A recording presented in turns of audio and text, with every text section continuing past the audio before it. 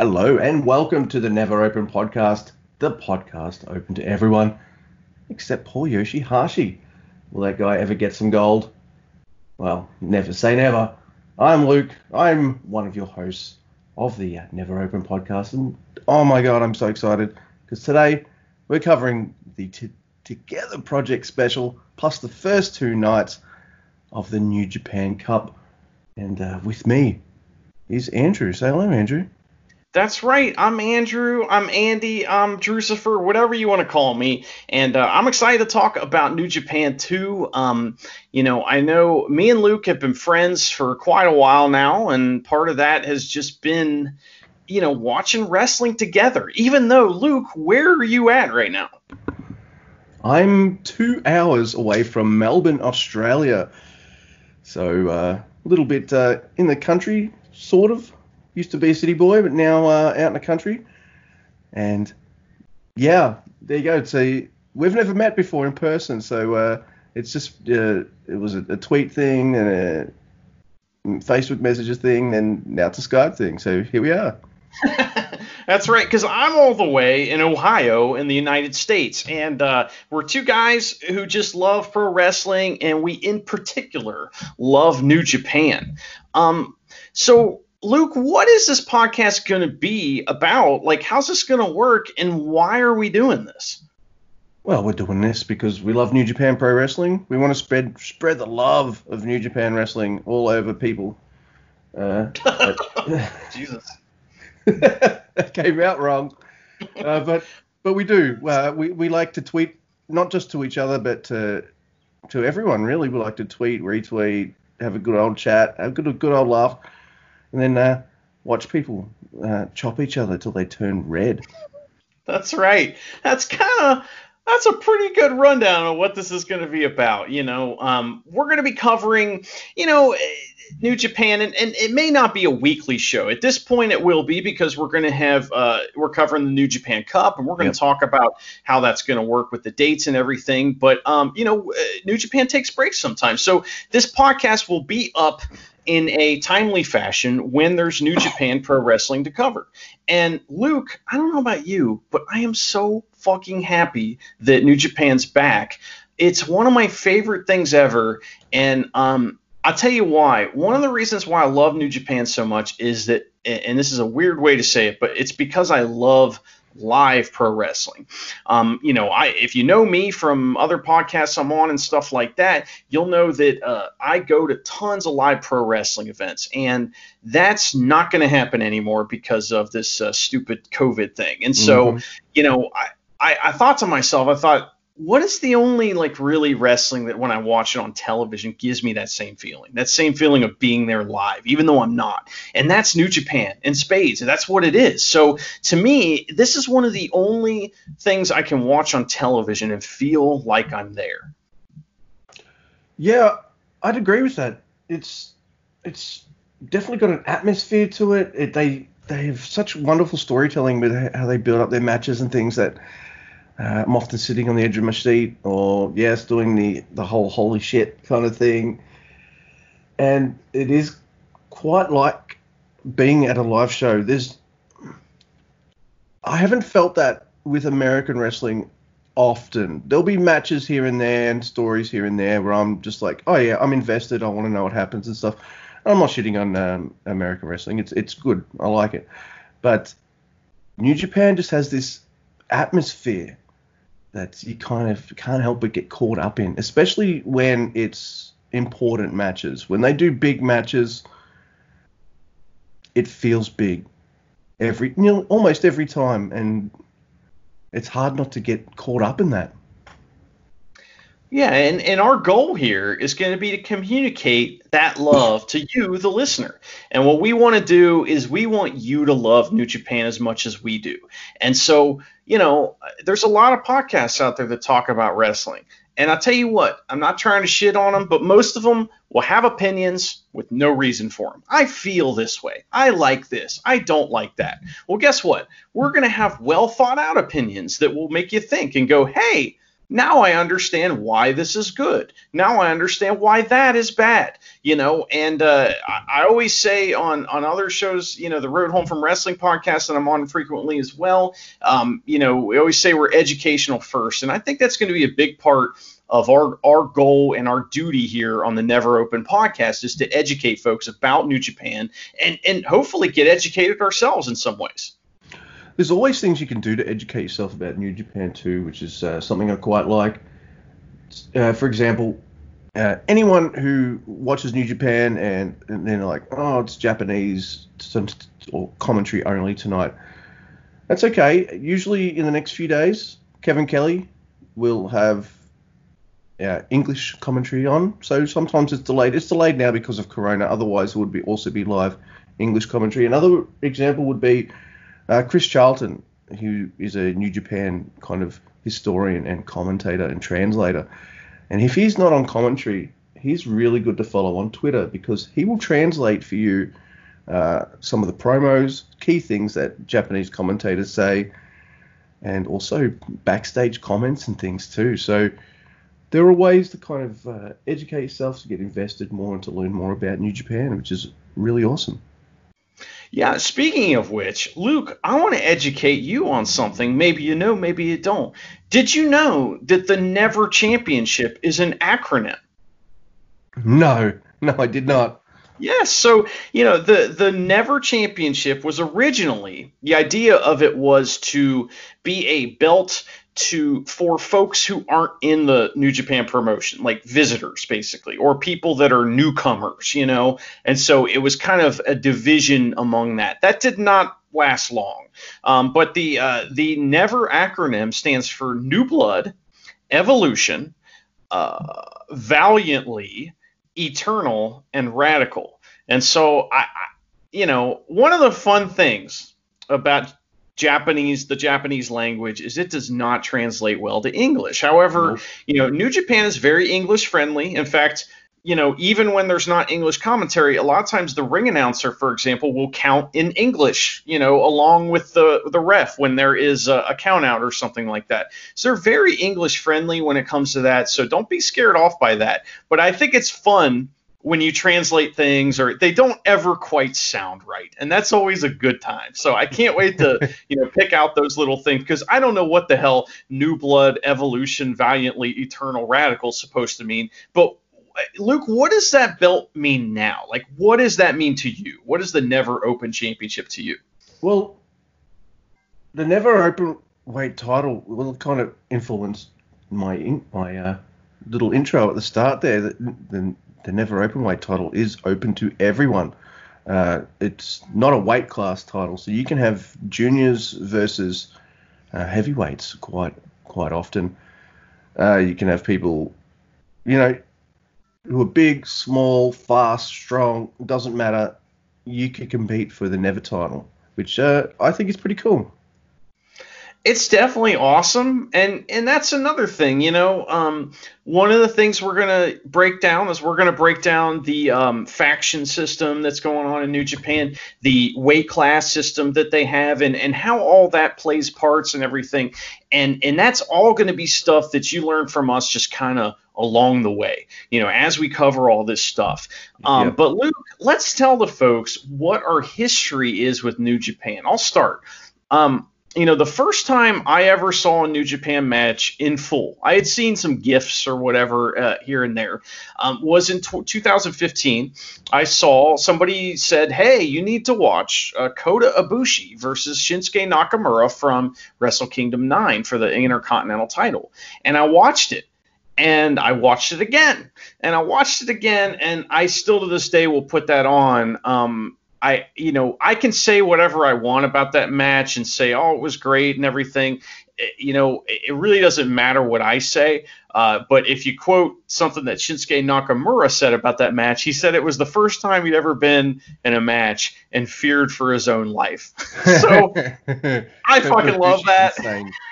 Right. And so, to me, that was my hook. And then I started to see some other strong style type matches. And I thought to myself, these guys aren't fucking around. And that's what I really liked. And so, I just started watching it, and not too far after that, they came out with New Japan World, which is their streaming service. And I've been a subscriber ever since. Luke, how did you get into New Japan Pro Wrestling, and why did you like it when you first saw it? Well, it was a couple of years later for me. I'd heard some buzz here and there about it, but I was just like, I don't know, man. It's all Japanese and all that kind of stuff. Pretty much what probably puts a lot of people off now is how I felt right before I just jumped right the hell in. But I remember in 2017, my wife and I sitting down and we're like, let's try this New Japan thing out. Let's just watch this one match. And we watched, I can't remember which one because there's a few, but we watched one of the Okada versus Kenny Omega matches. It ended in a draw, so that might tell you which one it was. And even though it ended in a draw and went for 1 hour, we were absolutely riveted. And then not long after we watched that match, it was the kind of the first American live show that they had right before the G1 that year. I jumped in with that, kind of liked what I saw, and I was like, oh, yeah, this is interesting. And then had no idea what I was in for when, like the next week, it's the fucking G1. And the G1 not only helped me get to know most of the wrestlers, it also, I fell in love. Just the tournament matches, the quality of the matches, the excitement level. And these are people I didn't know yet, and I wanted to know everyone. I wanted to see everyone wrestle everyone. I'm still like that, especially today. Like, I want to see new combinations, and even combinations I've seen before I want to see again. New Japan is really good at that, giving you matches you didn't know you wanted, or giving you a match again, but you're fucking amped up and excited for it. So after that G1, I was gutted because there wasn't another show until September, and I was just, and then, because it finished in August that year, and they need a couple of weeks off. They just work their asses off, and yes, that's always, you're addicted to New Japan when they finish a tour, and you're just scratching your arms, going, "Come on, man, put another show on." So that's what's been tough about the whole COVID time. 110 days without New Japan Pro Wrestling. It's been devastating. Well, Luke, we're going to talk here in a second about this New Japan Together special that was on the 15th. But how do you feel like? And we're not here to bury other companies, but how do you feel that New Japan Pro Wrestling has handled the COVID-19 situation in the world? Well, apart from no shows, which I understand that, and yes, it is devastating, but what they did is they closed it all down. For 110 days, there was 0 shows. They did things like Together Project shows where they have interviews and things like that. That's great, but there was no wrestling, absolutely 0, which allowed all the wrestlers to get fit, or at least, okay, they're already fit. I mean, rested, because some of them are quite beat up, and it always feels to me like they look after their talent. They didn't fire anyone, which is another, I don't know. I know that sounds mind-blowing, but they didn't. Not just the Japanese wrestlers, but also overseas wrestlers and everything like that too. They kept everyone, and now that they're coming back, they're doing it very slowly. So they're not in a rush to go, all right, crowd, come on, join us. They've got this plan that they're setting out over the course of months, how they'll roll that out. But how they've handled the COVID situation, I'm impressed. It's, as I said, it's really hard to go 110 days without New Japan. And if it's hard for me, a fan, it must have been even harder for everyone working in the company. Yeah, I can't imagine what it's been like for them. And I know a few people that are pro wrestlers, and they've had altered states, let's just say, dealing with all this. And, it's affected a lot of people as far as that, taking that thing away from them that they love. However, like you said, New Japan, they didn't fire anybody. In fact, I believe the people, their CEOs and all those kinds of people at the top, they took pay cuts so that everyone else would still get paid. Another thing is that they've really, I'm really impressed with how they've handled this on screen. Luke, are you ready to get into this first Together special from the 15th? And we can kind of sprinkle in a little bit as we talk about this, some of the things that were different from a normal show and how they kind of handled this thing. All right. So I know you were not quite awake, but on the 15th, no, you weren't. It's all good. I said there's a pre-show on. Anything of major importance happens, I'll let you know. Well, most of it was in Japanese, so I couldn't really tell you most of what happened. But most of it was promo saying, I'm the best, I'm going to win. No, I'm the best, I'm going to win. Standard kind of promo stuff. You get that impression. But everyone looked so happy arriving to the arena. We didn't see too much. We didn't see full-on testing. But we did see a couple wrestlers like Tanahashi and Kota Ibushi get temperature checks. But everything seems a bit more, and I mean this in a good way, sterile and disinfected, I guess. They've taken a lot of precautions and stuff for this. And another thing I mentioned, which I thought was absolutely adorable, was they had 3 commentators on the first night. Milano Collection was one of them. I can't remember the other guy's name. I'm sorry. And also Jushin Liger. And Jushin Liger had a screen in between 2 of the commentators with his face on it because he's sitting further away from them, social distancing. So you got him on a TV screen interacting with them that way. I thought that was absolutely fantastic. And they did that so they could still get the full frame shot with all 3 announcers in it, so that's why they had this monitor. And it's really funny because when you first see the shot, you just see the monitor and you're where it was, he via satellite, and then you see the side shot. No, he's just 10 feet away. It's really funny, but at the same time, it's a very smart workaround for this COVID thing. And I just, like I said, I don't want to shit on other companies though, but the ingenuity and the care for the fans and the pro wrestlers is very high in New Japan Pro Wrestling, and that was something that was made very clear to me from this show. Yep. Now, before we get stuck into night one, here's another reason to love New Japan. I think everyone, even if you don't like sports, you generally have a team. I'm not huge on Australian rules football, but if you ask me who my team is, I'm it's the Essendon Bombers. That means nothing to you, Andrew. That's fine. But I think you get the general gist. But the really cool thing about New Japan Pro Wrestling is there are factions, or you can call them teams. It doesn't matter. There's a group of evil people called Suzuki Gun, led by Minoru Suzuki. There's, of course, Bullet Club, which everyone's heard about. You've got Los Ingobernables de Japón, which is kind of the cool, edgy group is how you describe them.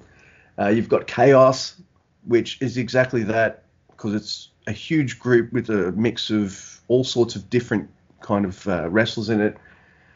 And I just love that kind of thing.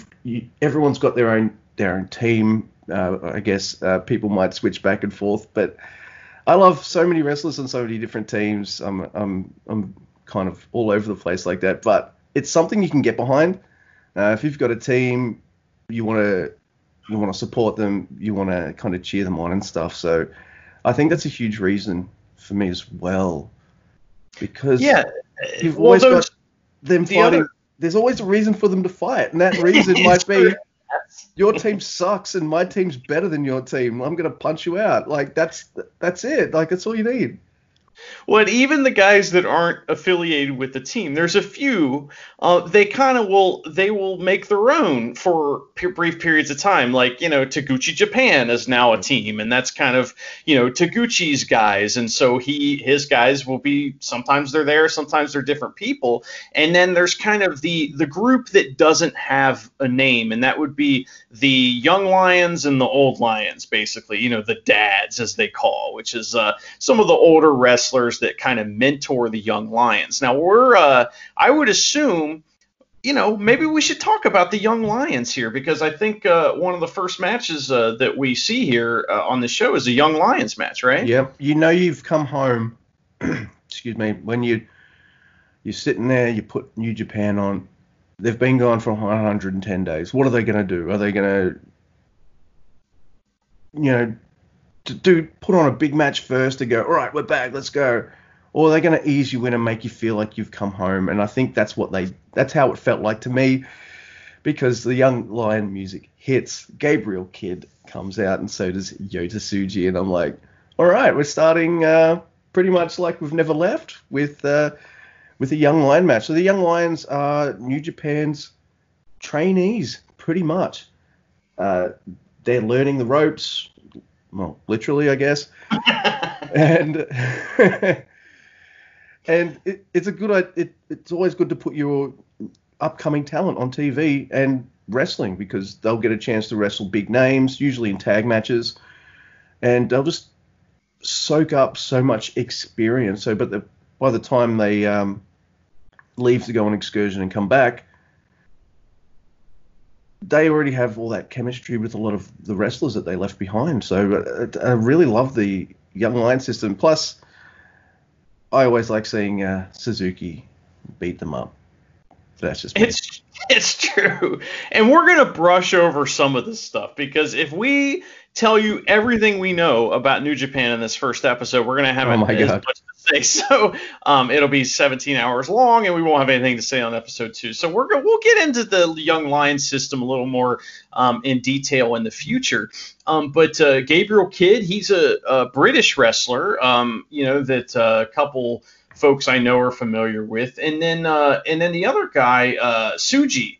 So the deal with Young Lions is that they all seem like they have potential, right? I mean, like, that's the deal. You see them, and you see them get better. They can't do very many moves. They're literally not allowed to, and they're only allowed to wear trunks and boots, and that's it. And so they're very bland.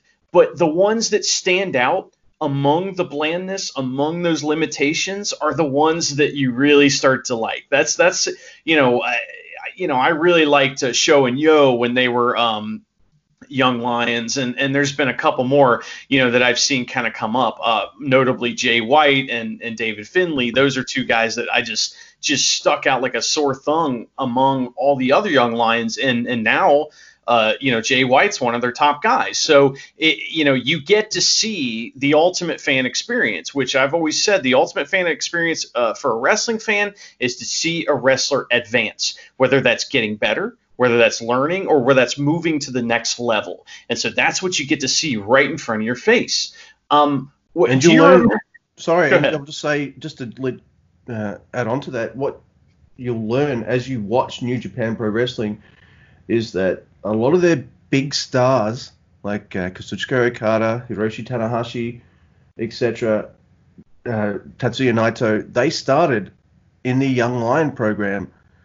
So this is a tried and true formula that has legit created, some of the most dynamic, wonderful, engaging kind of wrestlers in the world.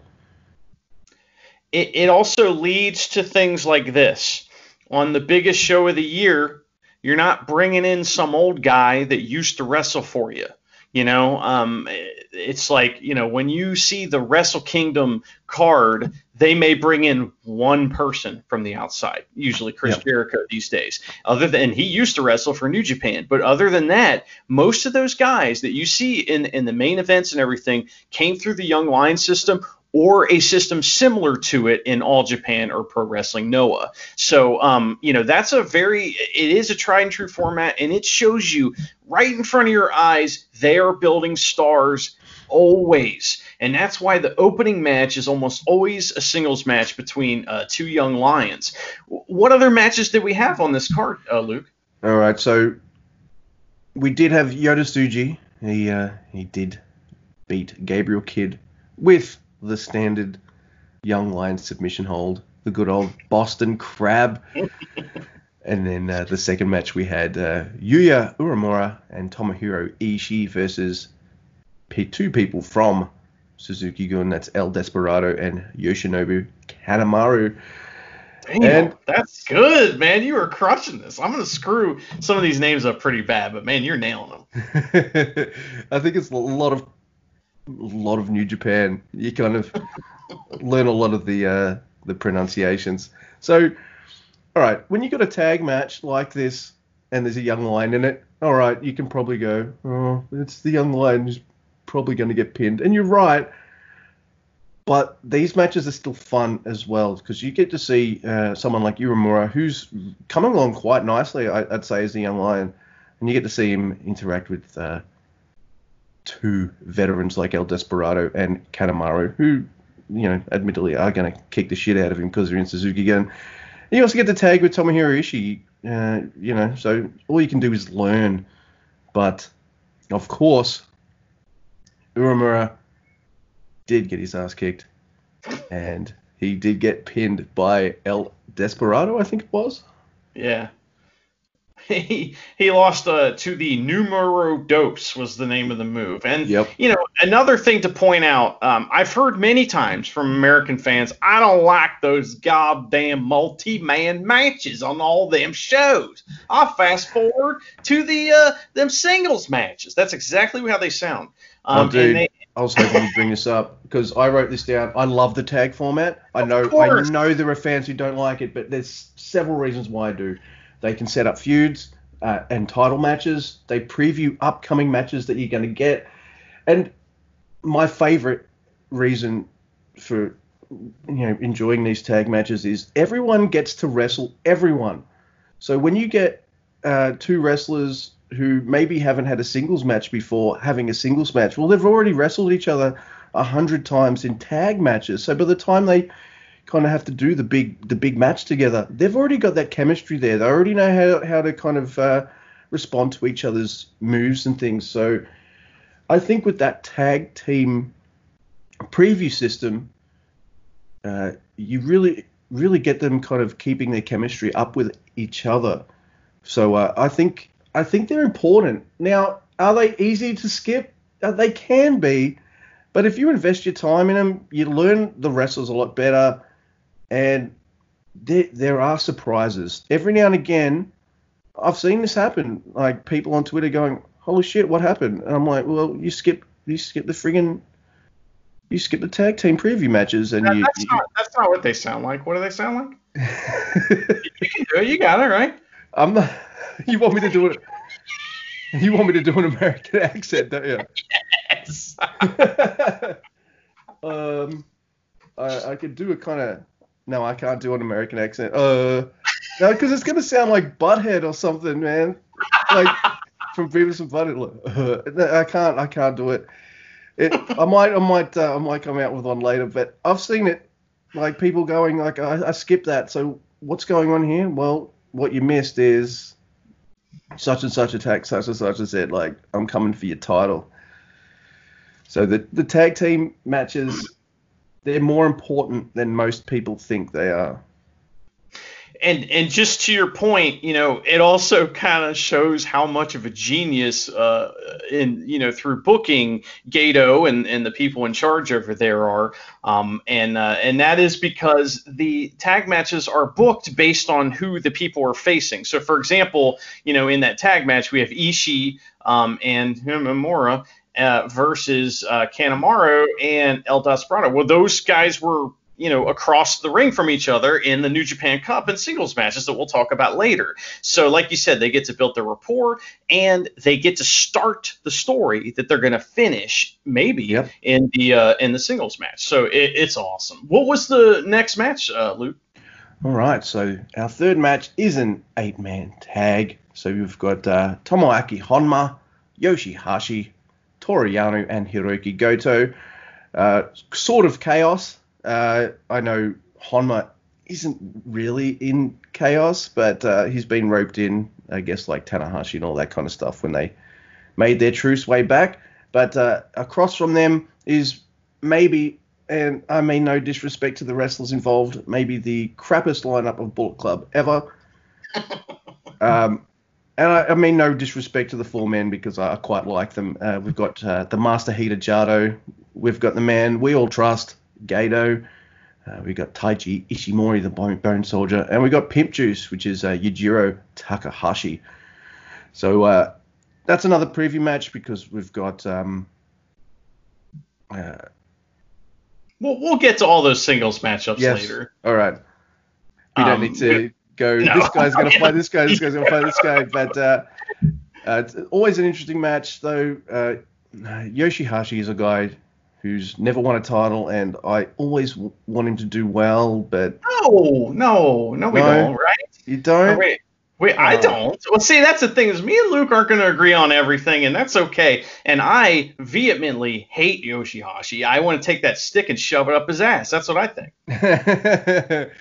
Who do you hate more, though, Yoshihashi or Hiroki Goto? Goto, definitely. Right. I want to take Yoshihashi's stick, shove it up his ass, and then shove Yoshihashi up Goto's ass. That's right. What I'd like to do. So there you go.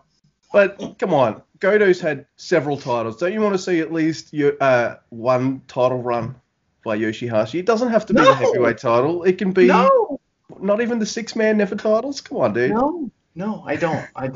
I hope it never happens. If it does, then you guys are definitely want to listen to that episode because Angry Andy is a good time. So, the funny thing about that match is, as I said, Kento is stuck in America. Switchblade, Jay White's stuck over there as well. So are the Gorillas of Destiny. So you're left with the Japanese only members of Bullet Club. And it could be considered apart from maybe Ishimori, they're more jobbery members of Bullet Club, but they actually beat the team of Goto, Yano, Yoshihashi, and Honma. Yujiro Takahashi hits the Pimp Juice on Honma for the win.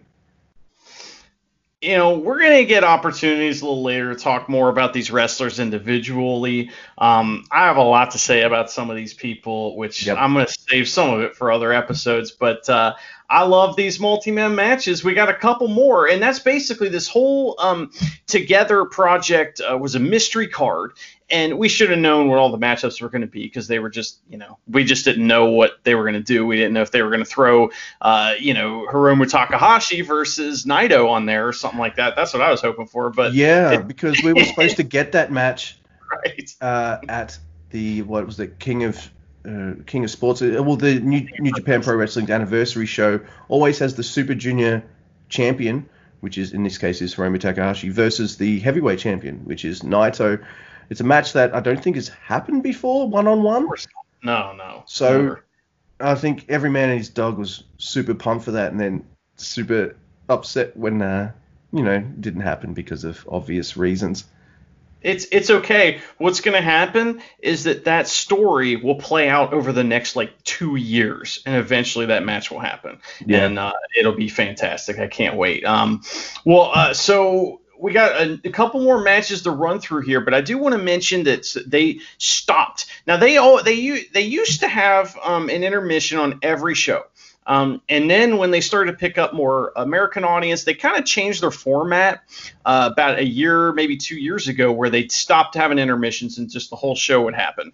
And but now they've got intermissions. And what's awesome, first of all, there's no one in the crowd, obviously. We don't even know where they're at. In fact, on the card, it says location unknown. So we don't even know where they're, this gymnasium or whatever it is that they're at. But everything's blacked out except for the area around the ring and where the announcers are. And you can see there's one young lion with a mask on ringside to take care of stuff, grab people's gear or whatever he needs to do.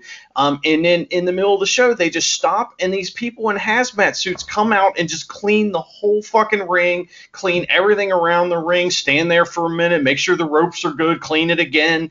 And I just love that. It's not the fact that it's just the optics of it, that they're being, PC and they're trying to look like they're doing it. They're actually cleaning stuff, and it's they're doing it right in front of your face. Another thing I love about New Japan is they're very transparent. When something goes on, when they have an announcement to make, they just do it. They don't hide behind it. They don't go, oh no, and deny it. They just fucking do it. And so, an injury happens, they just tell you. They don't act like it's some big, kayfabe thing. They need to, work all the marks. And I think a big part of that is that, most of Japan are smart fans. There's more smart fans in Japan than there are in America. But the thing is that the Japanese fans are more like, a fan like you or I, where we want to buy in. We want to believe. And so because we want to believe it's real, we're along for the ride. And so they are too. So I just went over a million things, but the point of what I was trying to say is that I'm so happy they're doing that. I want to stop to see them do this. So, it didn't kill the momentum of the show. It just made me happy. I also want to point out in that break, and there are intermission breaks over all 3 nights where they do the disinfecting thing, and in each of those, and it's the same one each time, they play a video package. So someone's coming. It's either someone from outside New Japan coming in, or it's maybe a young lion coming back. But they show this promo, and it's all these trees and shit, and someone running through them, and there's this English voiceover saying that this guy is on his way to being the Grandmaster or something like that.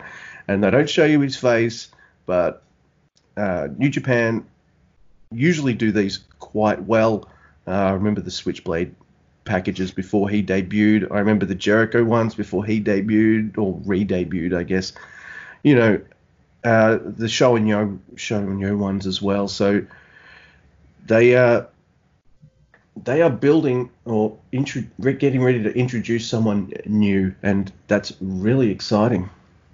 And you have no fucking idea who it is. No. One of the ones that the most recent one that they did was Jon Moxley, and people swore it was Sami Callihan. There was a bunch of other people they thought it was. And what's amazing about their video packages is once you find out who it is, you'll think to yourself, how did I not know that? Yet you'll never know. It's like a really great twist in a movie where you watch the movie and at the end you see the twist and you go, oh shit, I should have known, but I didn't know. They're so good at that. And I can't wait to see who the Grandmaster is. I don't know who the fuck he is, and I can't wait to see which faction he joins, or if he does, and who he's gonna face. And I don't know. It's exciting because who knows? It could be anybody. We'll see what happens. That's the thing when a new wrestler comes to New Japan. You're just like, whose side is he on? Oh my god, is he gonna be a Chaos Dude, Lij, Bullet Club, Suzuki Gun? Where is he? What's he gonna do? So. But after the intermission, which is maybe 10-15 minutes, it's not that long. We get straight back into the action, which is Ryusuke Taguchi, Satoshi Kojima, and Hiroshi Tenzan versus Bushi. I can't help it. That pronunciation of Bushi is just stuck in my head. We got Bushi, Sanada, and Evil, all from Lij. Well, and that is one thing. I will say, if there's anything I miss about not having the crowd there, it's the random, Sanada, Evil, just the random, like, Japanese fans are very quiet, and then all of a sudden they get so excited they just have to yell someone's name, and so they do it, and it's really funny. But yeah, Lij is probably, I would say, the best at the multi-man tags. Of all the factions, they gel the best. So if you're gonna skip a one of these multi-man matches, which I didn't tell you to do, I'm saying don't do that. But if you're gonna skip one, don't fucking skip the one that's got Lij on it, because it's gonna be one of the best ones you see. They also have the smallest faction in New Japan Pro Wrestling. It's not that small. It's I think 6 members now. It used to be 5 for ages, but it's 6 members. It is the smallest group, but I think because it is the smallest group, they wrestle together a lot more than wrestlers from, say, Chaos Bullet Club or Suzuki-gun. So I think that shows when you see their tag matches. They're a well-oiled machine. Like, there's a reason why Evil and Sonata have been tag champs in the past. Bushi has been a champion as well. Like, and apart from Sonata, right now every member of Lij has gold. It's true. They're the 6-man tags, right? And you know what's even worse? What's that? For Sonata, every member in Lij has gold, but 2 members of Lij have 2 golds. That's true. Because, Tetsuya Naito, who is the leader of Lij, and he is the ungovernable one himself, he, is the double champion right now. At Wrestle Kingdom, they had a little itsy-bitsy mini tournament, which was just insane. Yep. If you want to get caught up on New Japan, just go watch Wrestle Kingdom. Just make sure you have 20 hours, because it is just fucking pure wrestling for like 20 hours. But he won the tournament, and so he won the IC title and the heavyweight championship, which both have a rich lineage. And if you go back and look at some of the people who've held those titles, you'll be very surprised at some of the names you see, and it's really interesting. On the other side of this, we got Kojima and Tenzan, Ten Cozy, if you will, and leader of Bread Club, Kojima, which we'll get into all that later. And then Taguchi, maybe one of the it's so hard to say this. I want to say this about everyone, but it's true about everyone half the time. Taguchi is one of the best wrestlers in New Japan, and he's one of the most versatile guys they have. And right now, he does kind of a comedy gimmick, and it is hilarious. But every year, around Super Juniors time, he seriouses up a little bit, and holy shit, we get to see a different side of him. He is awesome. Kojima and Tenzan are really old. It's fun to see him wrestle and everything. Poor Tenzan can barely walk. I don't know, man. I'm kind of, he's one of those guys where I'm just like, kind of seen him enough. Kojima, though, looks like he's got a couple years left in the tank. He looks like he's very excited. Taguchi, he is easy to dismiss as Mr. Butt Strike guy, because like he'll do ass attacks, like he'll run at you, turn, and hit you. It's a hip attack or something like that, they call it. But he hits you with his ass, and it's easy to kind of. And then you hear his music, it's kind of fun too. So it's easy to dismiss him as just that comedy guy, but oh no, he can absolutely bring it when he wants to. So and he does, because he makes Bushi tap out. Fucking hey, that was a really good transition. Good job. I love that. You're right.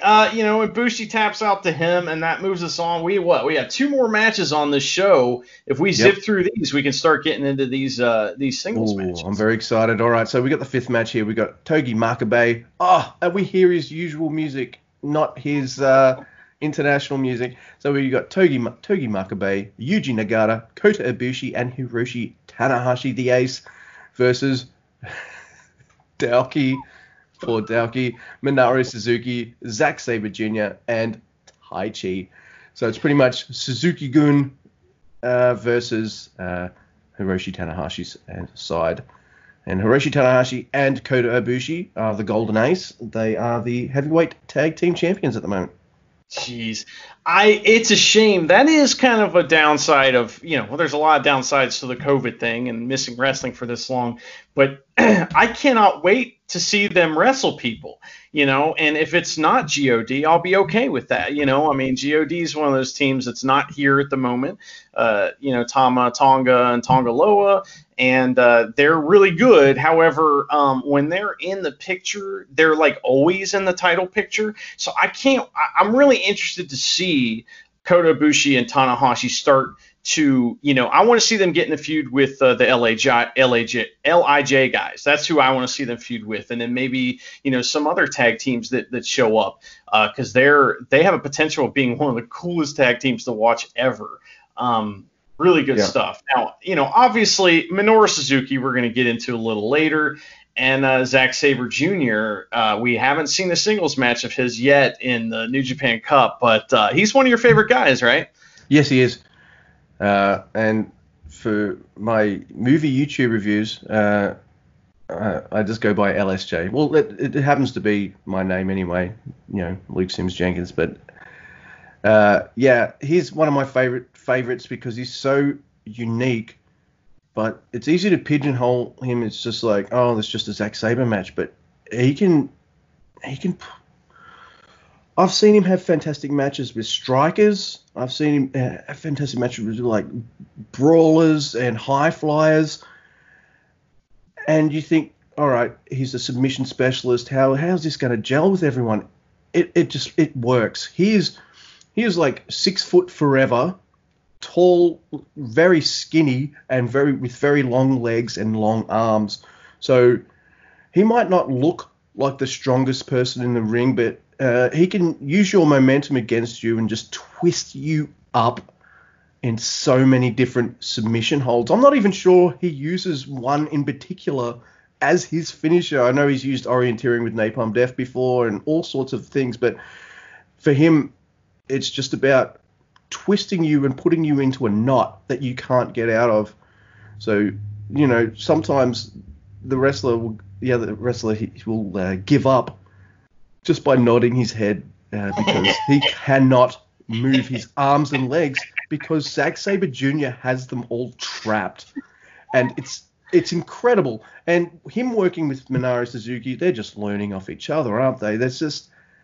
Zack Sabre Jr. is fantastic. And I'm happily surprised he's here. I'm pretty sure he is the only non-Japanese wrestler here in New Japan in these times of COVID. Yeah, I think you're right. All the gaijin besides him, and that's a term for, outsiders is what that means. And so, a lot of times they refer to the white wrestlers as gaijin. And so he's one of the only ones that's there for sure. And, it's a shame. And that's one point I wanted to make at some point. Might as well make it here. And that is that New Japan's roster is so fucking deep that they can have COVID and have 20 wrestlers that aren't even there and put on a 32-man tournament that's fucking amazing. So they're their roster is amazing. Dude, that just makes me think about when right before AEW became a thing, of course they lost Kenny Omega, Hangman Page, and the Young Bucks.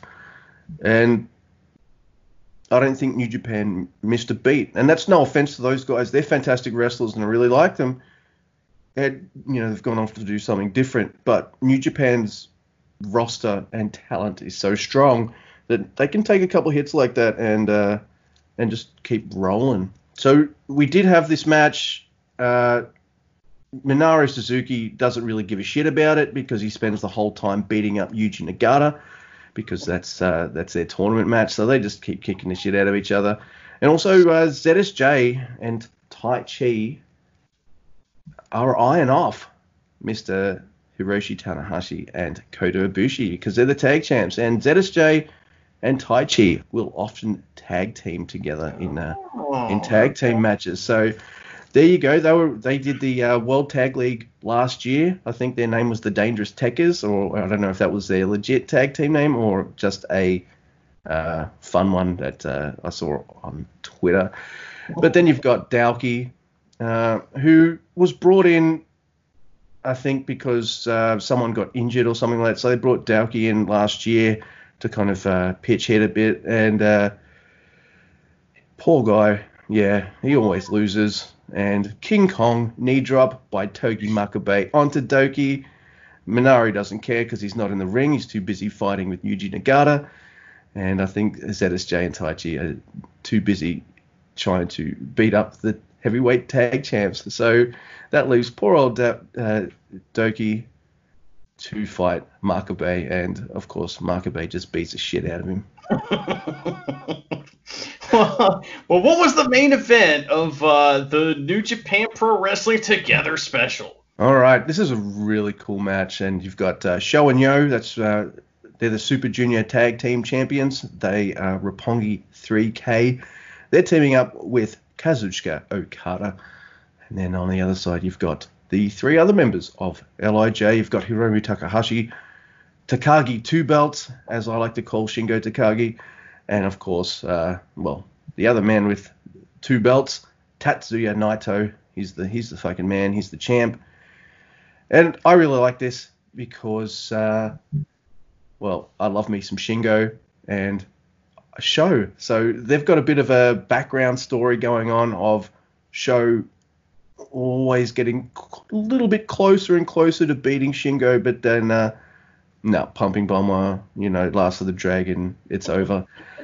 And, so Shingo and Sho have this rivalry that's been building for a long time. So does Okada and Naito. They've got a very deep history as well. Yo and Hiromu, not so much.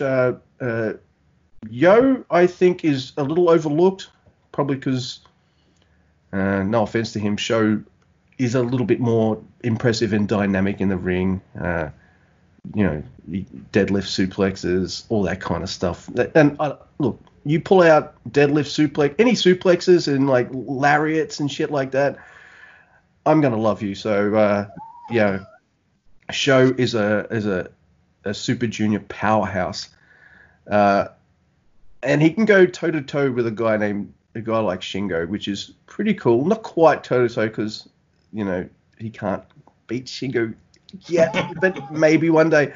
And the thing is, Shingo's now moved up into the heavyweight wrestling, heavyweight division in New Japan Pro Wrestling. So Sho's in the junior division. But Shingo has the never open weight title, which means Sho can challenge for that. But it's not about that title at the moment. What we're doing is we're setting up, more tournament matches. And, hey, we've got to have the champ back on our first night back, don't we? That's right. So we had Tetsuya Naito win this one, right? And I do have a little theory. He pinned Sho. But no, I have Yo, excuse me. I'm sorry, but I have a little theory about why Yo is overlooked. I think that when you look at him, you can't see him as a heavyweight at all. But when you look at Sho, you think, maybe in a couple years, you kind of think, he could be a heavyweight. And I think that's one of the reasons why Sho gets that kind of, everyone always says that he's kind of the next big thing, is because of that. That's just my opinion. Yeah, but so Yo might be a career junior, and there's nothing wrong with that at all. Yeah. But I also expect Sho to make a transition at some point. Before we move on, I want to point out that Naito pulls out this move I've never seen him do before. It looks like an inverted Destino. It looked kind of brutal and awesome. I don't know if there's a name for that move yet. I want to see it again. I don't know if it's going to be a finisher or maybe a transition to the finisher, which is the Destino. But I thought it looked pretty sick. It's fantastic, and it's really cool for him to debut a new move. That's another thing that's a big deal. As we talk more and more about these matches, we'll tell you how they use moves to tell stories in, New Japan Pro Wrestling. Moves matter. When you're watching a big main event in New Japan and a guy hits a certain move, the crowd, ooh. And it's not because the move's impressive. I mean, it can be. But a lot of times it's because they know that move was actually the former champ's, and he learned it from that guy's mentor, which is actually his brother, or whatever. Yeah. I mean, there's always these big, crazy multi-layered stories that have to do with moves, if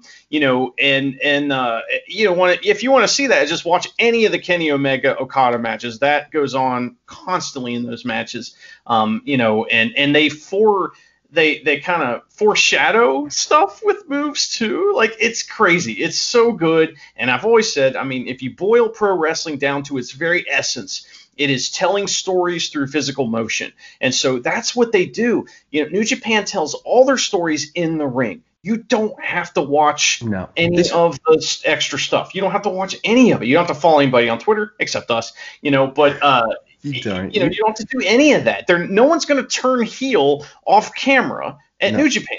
If you want more, there's the backstage segments, there's YouTube videos, there's of course following them on Twitter and stuff. And as to what you were saying about the history and things, like I remember Taka Michinoku giving Zack Sabre Jr. the Michinoku driver, so it's now called the Zack driver. And I remember him getting the Zack driver, and we didn't see that move for months. And then he hits it on Naito one night, pins him 1, 2, 3, and you're just like, holy shit! I remember this. Oh my god, that's a Zack driver. That's so cool. They if you pay attention with New Japan, it pays off. They pay those things off, and that's the thing. Another thing, another rule with pro wrestling: if you set something up, you got to knock it down. And unfortunately, in American wrestling, especially, we see a lot of stuff dropped.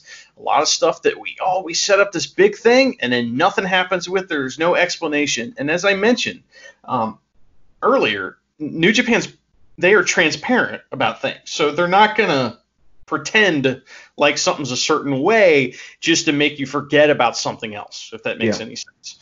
So, that was the Together special, and this, leads us to our first night of New Japan Cup matches. Luke, what is your history with the New Japan Cup? Like, how do you feel about it as a tournament, and what do you think that New Japan's trying to do with this thing? Well, 32 men, all weight divisions. So usually this is a heavyweight tournament, but we didn't get the best of Super Juniors this year because of the whole COVID situation. So we've got 32 men, all divisions. Usually it's the heavyweight division, and it's an elimination tournament. I'm a little bit more partial to the round robin-y stuff, like the Best of Super Juniors or the G1. But, oh man, that doesn't mean I don't love myself the New Japan Cup. This is, I think, my third New Japan Cup. Okada won one, and I think Zack Sabre Jr. won the previous one that I watched as well. So, really good stuff. It usually sets up a title match at the end of it, and oh man, I'm so excited. Look, and especially when Yota Tsuji, after beating Gabriel Kidd the previous night, he called out Togi Makabe, and you're just like, oh dude, and so that's our first tournament match. Young Lion, if it's a Young Lion involved in a match, usually it's in the first 1 or 2 matches. They're usually the curtain jerkers of New Japan Pro Wrestling. So we've got Togi Makabe in a tournament match with Yota Tsuji, and it's about as hard hitting as you expect. And Yota Tsuji is showing a lot of promise, but one thing you'll find is, well, Makabe wins this match, but one thing you'll find about Young Lions in singles matches with established wrestlers is the match will just end with a seemingly normal move. So, German suplex, and Togi Makabe wins. And I think that makes sense. They're new upcoming wrestlers. It probably, and in storyline it makes sense, or kayfabe, I guess, because, they're so new and green that you don't need to beat them up and weaken them until you can hit the King Kong knee drop or whatever your finisher is at that time. So that always makes sense, but they always give you this little smidge of, oh my God, the Young Lion, he might win. But no, it's Togi Makabe. He wins the first tournament match of the New Japan Cup with a German suplex. And well, your Young Lions are not in this tournament to win, and that's the thing. They're there to show us, the audience, that they have what it takes to win. That's what it is. It's not about winning. So a lot of times you'll see these Young Lions are all shitty and angry, and they'll attack a heavyweight before the bell or something like that. And after the match, they're like shaking hands, and the heavyweight's like, "Good job attacking me before the bell. That was really smart," Oh yeah, these guys are they're young, they're hungry, and New Japan emphasizes that if you turn your back on them, they'll mess you up. Because they're there They're there to win, even though they never do. And look, we've got our second match is one of the matches I was looking forward to the most on the first brackets of the New Japan Cup. We've got Toru Yano versus the Master Heater Jado. So, everyone, if you follow me on Twitter, over the years, you know that, Yano is one of my favorite. He's probably my favorite comedy wrestler. He's mine too. I think what sold me on him was Toru Yano versus Kenny Omega in the G1 a couple of years ago. Yep. Well, they had a series of 3 matches, and we're not, we may recommend matches every episode at the end of the show. We're going to have matches, a recommended match of the week. But if you want to watch more than that, I highly recommend you watch the series of Yano and Kenny Omega. It is some of the most ridiculous shit you'll ever see in wrestling, and all of it makes perfect sense and is awesome. And that's the thing. Yano is he is like kind of the jokester thief kind of, like Loki. That's kind of what he's like. But at the same time, he's a little. Just think, lie, cheat, and steal Eddie Guerrero. Yeah. Yeah, but like times 10, because he starts matches off by trying to cheat. I mean, that's like he's immediately trying to cheat right away, and he's smiling the whole time. And his kind of gesture, his go-to gesture is the kind of, arms up, like, I don't know, like that look. That's kind of what he does. And so he'll cheat a bunch and then do that. It's fucking so funny. Now, Master Hito Jado, former tag team member, sometimes still tag team member of Gato. Those guys have been around forever. I just watched Halloween Havoc 1997, and Gato versus Jericho was on that show. I watched an ECW show from 2000, and Jado and Gato show up in there. So, those guys have been around forever, and Jado is kind of the manager of Bullet Club, sort of, right? Yeah, he'll come out with Bullet Club members often. Wearing a bandana over his face, a hat. He's usually got a shirt on that says, "So what? I don't care." Because he doesn't. He will hit you with a kendo stick. He will cheat his ass off. So you've got Toru Yano and Jado, 2 guys who are definitely not going to play by the rules. And, of course, they don't.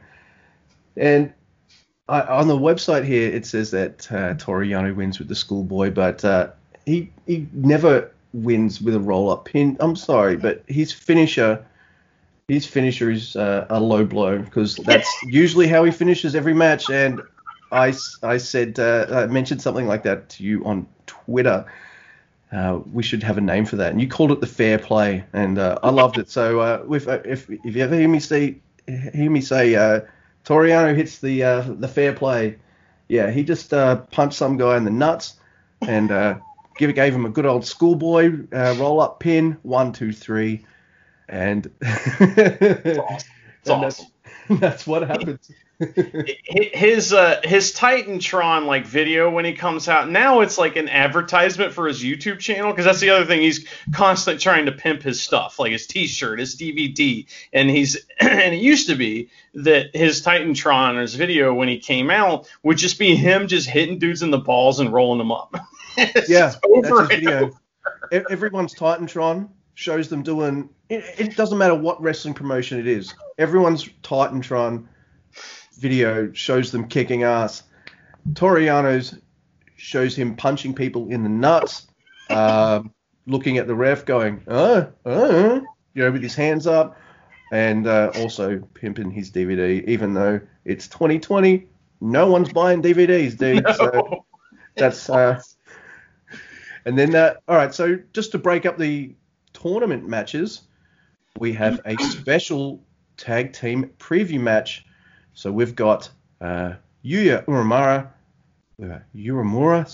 the Young Lion, Yuji Nagata, Kota Ibushi, and Hiroshi Tanahashi versus Yoshinobu Kanemaru, Minoru Suzuki, Zack Sabre Jr., and Taichi. Now, I think this is the match that's more the ZSJ Taichi teasing maybe a title shot against the Golden Ace team of Ibushi and Tanahashi. But than it was the previous night. So I think they're really kind of trying to tease that one, and I'm looking forward to it. I kind of want to see them fight Evil and Sonata, but I think most of LIJ's tied up with titles at the moment and busy elsewhere. So this is a fun tag match. I quite liked it, but of course, Uemura is not long for this world. If you're a young lion and Minoru Suzuki's in the ring, he is going to kick the shit out of you. But a couple things you got to note in this match that I think will be important. One of them is Hiroshi Tanahashi. They set up another injury angle with him. I love this match. Sometimes it's the arm, sometimes it's the knees, sometimes it's a combination of both. This time they're targeting the knees of Hiroshi Tanahashi. It's a common storyline that we've seen with him quite a bit because he's so good at it, and I get it. He's the hero, but man, every fucking year. I also want to point out that Suzuki-gun cheat to pin Yuya Uemura, who is a young lion. So that goes to show you what kind of guys Suzuki-gun are. They don't care if you're a young lion or a top talent star. They'll beat the shit out of you, and they'll cheat if necessary to pull out the win. So Suzuki hits the poor young lion Uemura with a gotcha-style pile driver. It's a really good tag match, by the way. I highly recommend going back and checking that out. So, and we, of course, had a break in here where they went and cleaned all the stuff at some point. But we finish out with 2 singles matches for the tournament. What are these? What's this first one here? All right. Now, I didn't know what to expect from this one.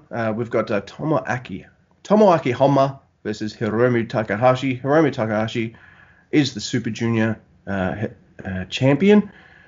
Honma... All right, so I started in 2017. Honma was out injured, and when he's come back, I haven't seen always kind of why some of the older New Japan fans love Honma. I do know that he sounds like Japanese Tom Waits when he talks. His normal talking voice is death metal, by the way.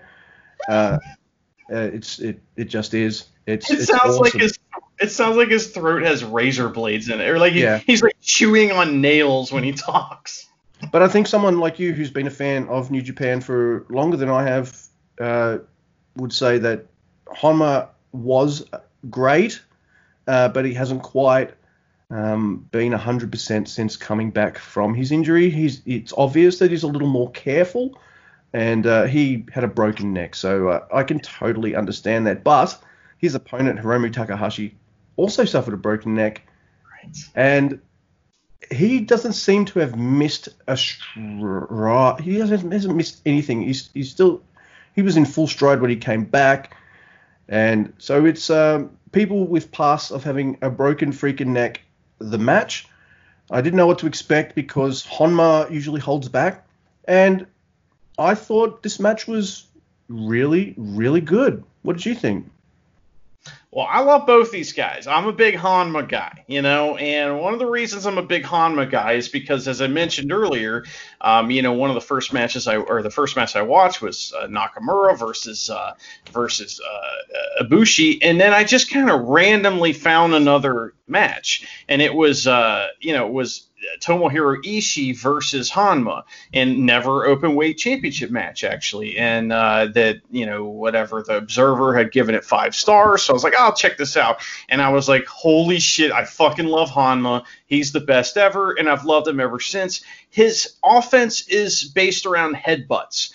And, he has 3 basic moves. One is a Kokeshi headbutt where he just kind of goes stiff and falls over, right?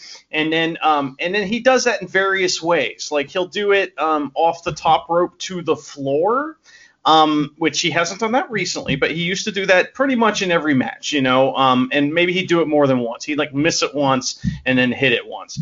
And, one of the reasons I love him so much is because when he misses the Kokeshi, which he does more often than not, it is the most pain you've ever seen in a person's face. He it looks like he's crying at his family's funeral or something like that. It's even worse now because like he's had that history of a broken neck. So Right. now when he misses that Kakashi, not only is he weeping, I find myself also weeping, going, oh dude, come on, it's not too late. Switch up your moveset. Oh my god! But I do love seeing the Kakashi. I have to admit, and it's a pretty decent match with some good back and forth. But the Super Junior champion does win with the time bomb, and you've got Hiromu making it into the next round. We have to, in the future talk more about Hiromu Takahashi and how he is the most charismatic person in New Japan. It's hard to say, but he might be. Him and Naito might be the two most charismatic, where you see him and you just instantly love him. I mean, like, he doesn't have to do anything, and then he does all this weird shit, and you're like, I love him even more, and I don't even know why. He is such a bizarre and just awesome character, and he's bizarre in wholesome ways, but he's like a bad guy, and it's just one of the coolest things ever. So I did like seeing Takahashi try to hit a Kakashi himself, by the way. He did. He did.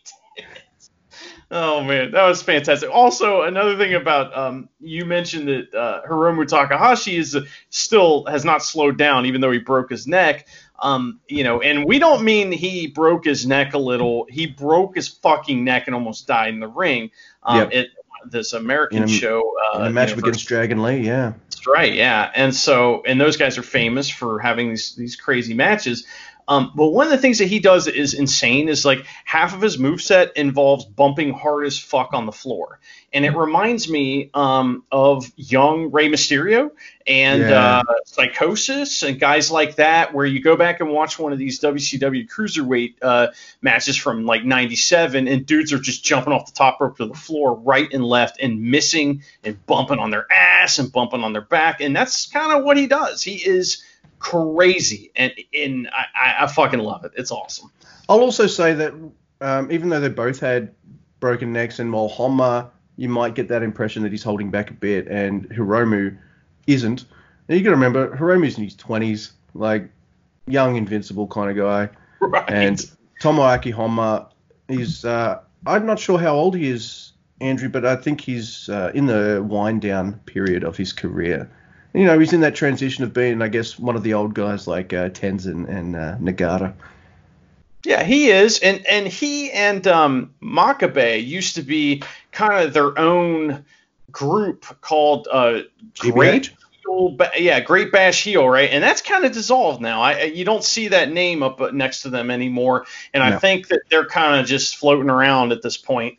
Maybe they'll join Chaos. That seems like it feels like a lot of people have been folded into Chaos when everyone who was following Tanahashi moved with him when he joined forces with Kazuchika Okada. So now we've got the final match of night one.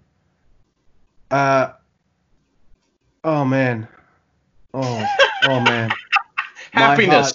That's happiness. My beating heart. Love in your voice, yes. We have got a man who I will call the tournament MVP. Doesn't matter what the tournament is, how many matches he has, how far he goes. He never fully wins these tournaments, but in my opinion, he is the tournament MVP. I love this man. I have a photo of myself with this guy. It is Tomohiro Ishii. I'm totally biased. He's one of, if not my favorite New Japan wrestler. He's definitely top 5. He is. Oh, look, I'm going to compare him right now, and you're going to think I'm crazy for a second. I'm going to compare him with Toru Yano. All right, so you watch a Toru Yano match, and it doesn't matter who he's wrestling, you can believe that Toru Yano will lose, or you can believe that Toru Yano will hit the fair play, 1, 2, 3, it's over, right? So Tomohiro Ishii is the tough version of that. He doesn't do comedy at all, but when you see an Ishii match, doesn't matter who he's wrestling, you can believe that he can win, And you can also believe that his opponent could win as well. So, maybe that's part of the reason why they sometimes tag together. I don't know. Maybe I'm reading too much into it. But that's a kind of weird comparison that popped up into my mind. So we've got Tomohiro Ishii versus Suzuki-gun's El Desperado. Ishii, of course, is in Chaos. And El Desperado is a junior. Ishii is a heavyweight. This match goes for 20 minutes, which tells you something. Ishii matches tend to go around that 20-minute mark. And usually in a tournament, you're waiting for that surprise, right? Because usually in the first rounds of tournaments, there's that match that you're like, oh, holy shit. When Switchblade beats Okada in the G1, and then he beats Tanahashi in the next match, and you're just like, well, that's his two toughest matches, and he just freaking beat both guys. You're like, whoa, holy shit. So there's always kind of a tournament surprise, and this is the first tournament night back in New Japan Pro Wrestling, so I was just waiting. I was just thinking, oh my God, could this be the match? Could this be the night El Desperado defeats Tomohiro Ishii? And for a good portion of that match, there was one part of this match, El Desperado has him in that kind of stretch muffler submission hold, and I said to my wife, I said to her, it's over. And it wasn't. And oh my God. See, Ishii matches will always make you believe it could go either way. And I think that's part of the reason why I love him and I love his matches so much. Ishii's one of the most valuable wrestlers in the world. And the reason is kind of what you're saying. He can make any opponent look credible. And he is one of the most unselfish wrestlers that you'll see. He sells better than anyone I've ever seen. And that's, I'm not kidding. My favorite wrestler of all time is Daniel Bryan. And I compare Ishii to Daniel Bryan because they both do that same thing where they take any wrestler, doesn't matter who it is, and make them seem credible and make them seem like a monster. It's about putting your opponent over. It's about making them, a threat, because if you beat no one, then what does it matter, And Ishii is the living embodiment of that. And, if it's, one thing I always try to talk about when I'm explaining what I mean about Ishii is that he often gets in striking, exchanges with people. And there's a lot of this machismo thing that goes into, being a male professional wrestler in Japan. And we'll talk about that more as we get into our podcast, down the road. But, he is a big part of that. That's a big part of his wrestling is this, this grunting and, getting in the person's face and challenging them. And more often than not, he loses those strike exchanges. He instigates them so that he can lose them to make his opponent look better. And it's fucking awesome. And it doesn't mean anything about whether he's going to win or not. It's just a little transition thing that he does in his matches, in almost all of them.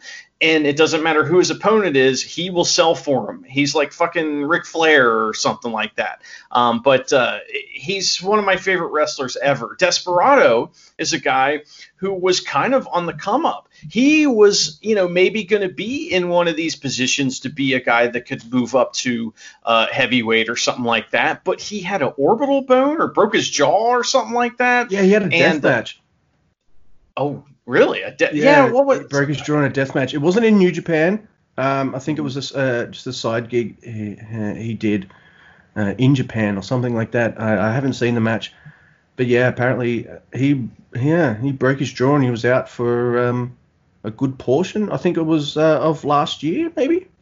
That's why I thought he was going to win this, because I thought, this was him rebuilding, starting to get back on track to where he was. But I think somebody else is taking that spot at this point. So, Ishii's got to move forward. And we'll talk about, before we wrap all this up, we're going to talk about what all these wins mean for the next round of the tournament. Yep. Because that's one of the cool things about this, is that we're seeing these matches develop and seeing the story that they're starting to tell. And, we get to see a little piece of the picture. And as this tournament expands fans, and as we get into it, we'll get to see more and more.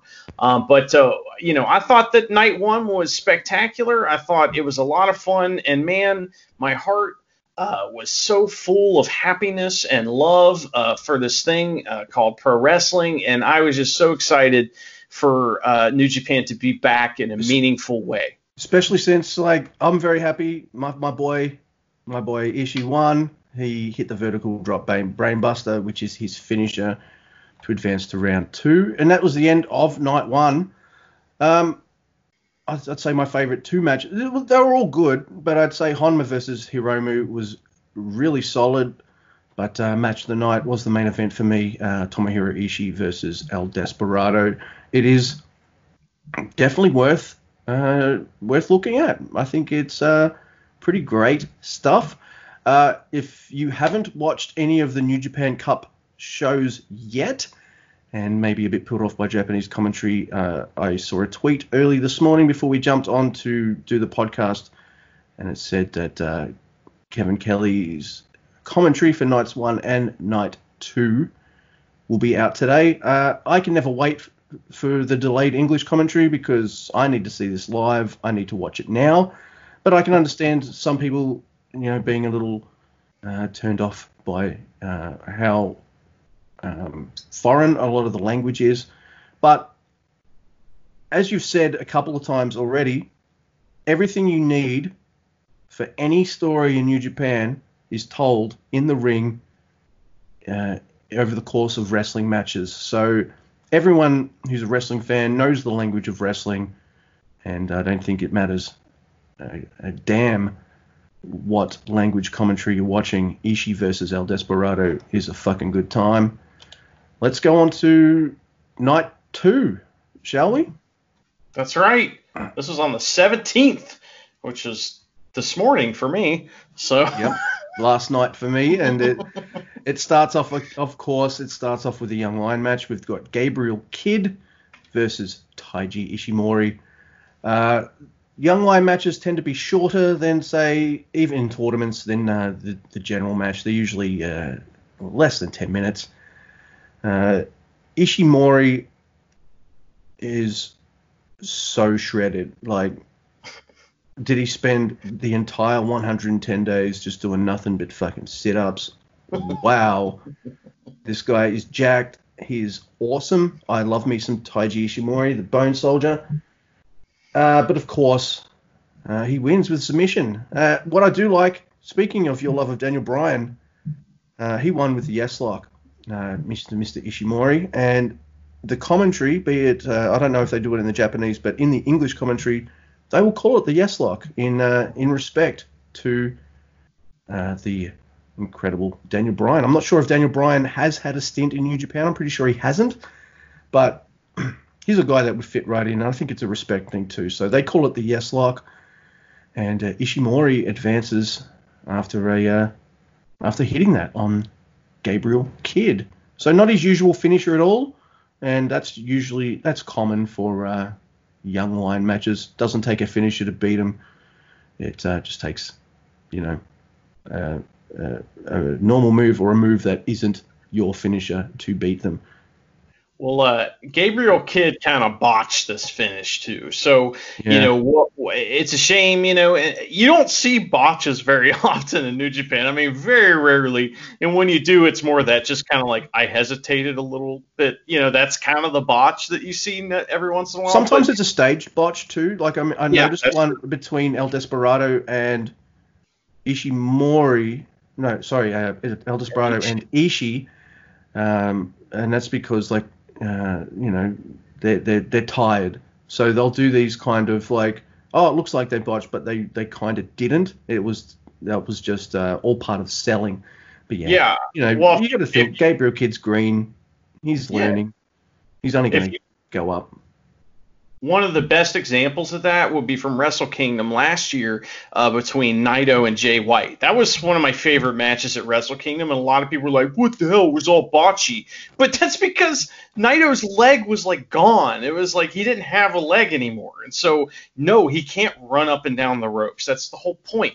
And so like unlike sometimes in American wrestling where a guy will be selling his leg the whole match and then forget all of a sudden that his leg's supposed to be hurt, these guys don't forget that shit. So, but yeah, it was kind of the idea was Ishimori was diving off of the top rope to do a Hurricane Rana on Gabriel Kidd, and Gabriel Kidd's supposed to catch him. It kind of missed him, which luckily Ishimori protected himself because that could have gone very wrong for him. But what I like about Ishimori is it's just like one of the craziest things. If he was in, I don't know, WWE or something like that, he would be the top junior. He'd be the top cruiserweight, just period. He would be the best guy there. But in New Japan, he's like the 5th best junior. Yeah. It's crazy. And that's not to shit on him at all, but he's so fast, so dynamic, and really crisp. But yeah, that's the thing. Like, there are 5 guys you can see as the Super Junior champion. There are about 10 guys you could easily see as heavyweight or intercontinental champion. There's a lot of people that are so believable in New Japan. So let's go, I guess, to our second tournament match of the night, which is Yuya Uemura versus Yoshinobu Kanemaru. And even though it's Kanemaru versus Young Lion, you think Kanemaru is going to play by the rules? No, he's in Suzuki-gun. He doesn't give a shit how he wins. Doesn't care if he beats him up or cheats or whatever. He just wants a win as soon as possible. That's the Suzuki-gun way. Torture your opponent and beat them. Doesn't matter how. And Kanemaru wins with a deep impact. Yeah. His whole gimmick too is he has this whiskey, and it's called Satori whiskey or something. I think it's kind of like a Yano thing too, where maybe he has stake in that particular kind of whiskey, and so he gets to pimp it by spitting it in his opponent's face. Although I don't even think he had to do that to get the win here. I think he just hit the kid in the head with the bottle. Yeah, I also don't think he can do it at the moment because of COVID. So they did tease it. He did have this bottle, which he did invariably use and then hit deep impact. But Kanemaru does like to take a swig and spit it into his opponent's faces. But I think we can expect a lot more of the bonk bonk on the head rather than spit in the face in the future. Yeah, probably because of COVID. I didn't even think of that. But anyway, point is that either way, that's another thing. It worked within the story. Yep. So it doesn't fucking matter, Yeah. It's so great. All right. So we got a tag match just to break things up a little bit, which are always fun. So we've got Sho and Yo, Roppongi 3K, Yoshihashi, and your favorite Hirooki Goto versus Bushi, Shingo Takagi, Takagi 2 belts, Sonata no belts, and Evil. So you got LIJ guys versus Chaos guys, which is always a good time. But I look at a match like this and I'm thinking, all right, it's either going to be Yo who gets pinned or Bushi. Bushi gets pinned a lot, man. Poor Bushi. I think he's fantastic. He's really good in the ring. I think he's got a good look, great moves. I think he's overshadowed, unfortunately for him, by every other member in LIJ. Mm-hmm. But that doesn't mean he's shit. He's really good. But the match ends in probably the worst way Andrew can imagine, which is Hirooki Goto hitting the GTR on Bushi. Crappy one too. It looked all crappy. What happened? What happened, Goto? You did your own finishing move wrong. Yep. I just want to mention there's a thing going with LIJ, which stems from the first night, where Naito was in the tag match with Hiromu and Shingo. Shingo wouldn't do the fist bump because he's in tournament mode. And, he's got to keep his game face on because if he wins this tournament, he's going to fight his leader. So there's that undercurrent going through the LIJ ranks at the moment. Yes, they are a well-oiled machine. Yes, they will work together. But if they have a chance to beat the shit out of the champion, they're going to take it. And I think I love that dynamic in LIJ. Yeah, and like you said, basically they do they all raise their fist in the air. If you're familiar with the tranquilo pose, that's kind of where all this comes from. And so, yeah, it's interesting. They've told stories, many stories with that fist bump thing. Yep. It's pretty amazing, and I can't believe I didn't pay attention to that, because of course I should have, because I know in the past that fist bump means something. That's pretty great, man. Way to catch that, Luke. I like it. No worries. And all right, so our next match features two men in their 50s, and usually when I say a match has two men in their 50s, like I can almost hear the groans of the people listening going, oh God, an old man match. This is going to be like 8 minutes of suck. It isn't. This is a 20-minute thrill ride between Yuji Nagata and Minoru Suzuki. Oh my God, both these guys beat the shit out of each other. I think Yuji Nagata's bleeding from the mouth. Both of them have just pink all over on one side for just where they continually slap and punch each other. There are points, when something's funny, and if someone repeats something and it's funny after the third time, then after the 10th time it's not funny, and then after the 20th time it's fucking funny again. Well, yes. With this match, you'll see where I'm going here. They'll slap each other, and I'm like, fuck, this is cool. They're getting into it. And then at some point, I'll see how red they are, and I'm like, oh, my God, stop slapping each other. Please stop it. And then they'll just keep doing it, and then I've come all the way back around again. I'm going, fuck, yeah, just fucking go for it, boys. Go for it. This match is fucking awesome. It's, a good portion of this match is just literally them standing there punching each other. I mean, that is like a good portion of the match.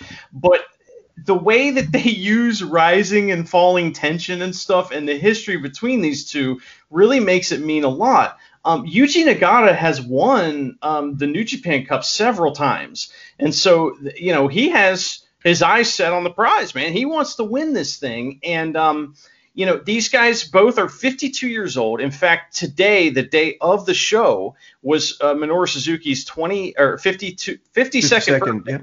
Yep. So happy birthday to him.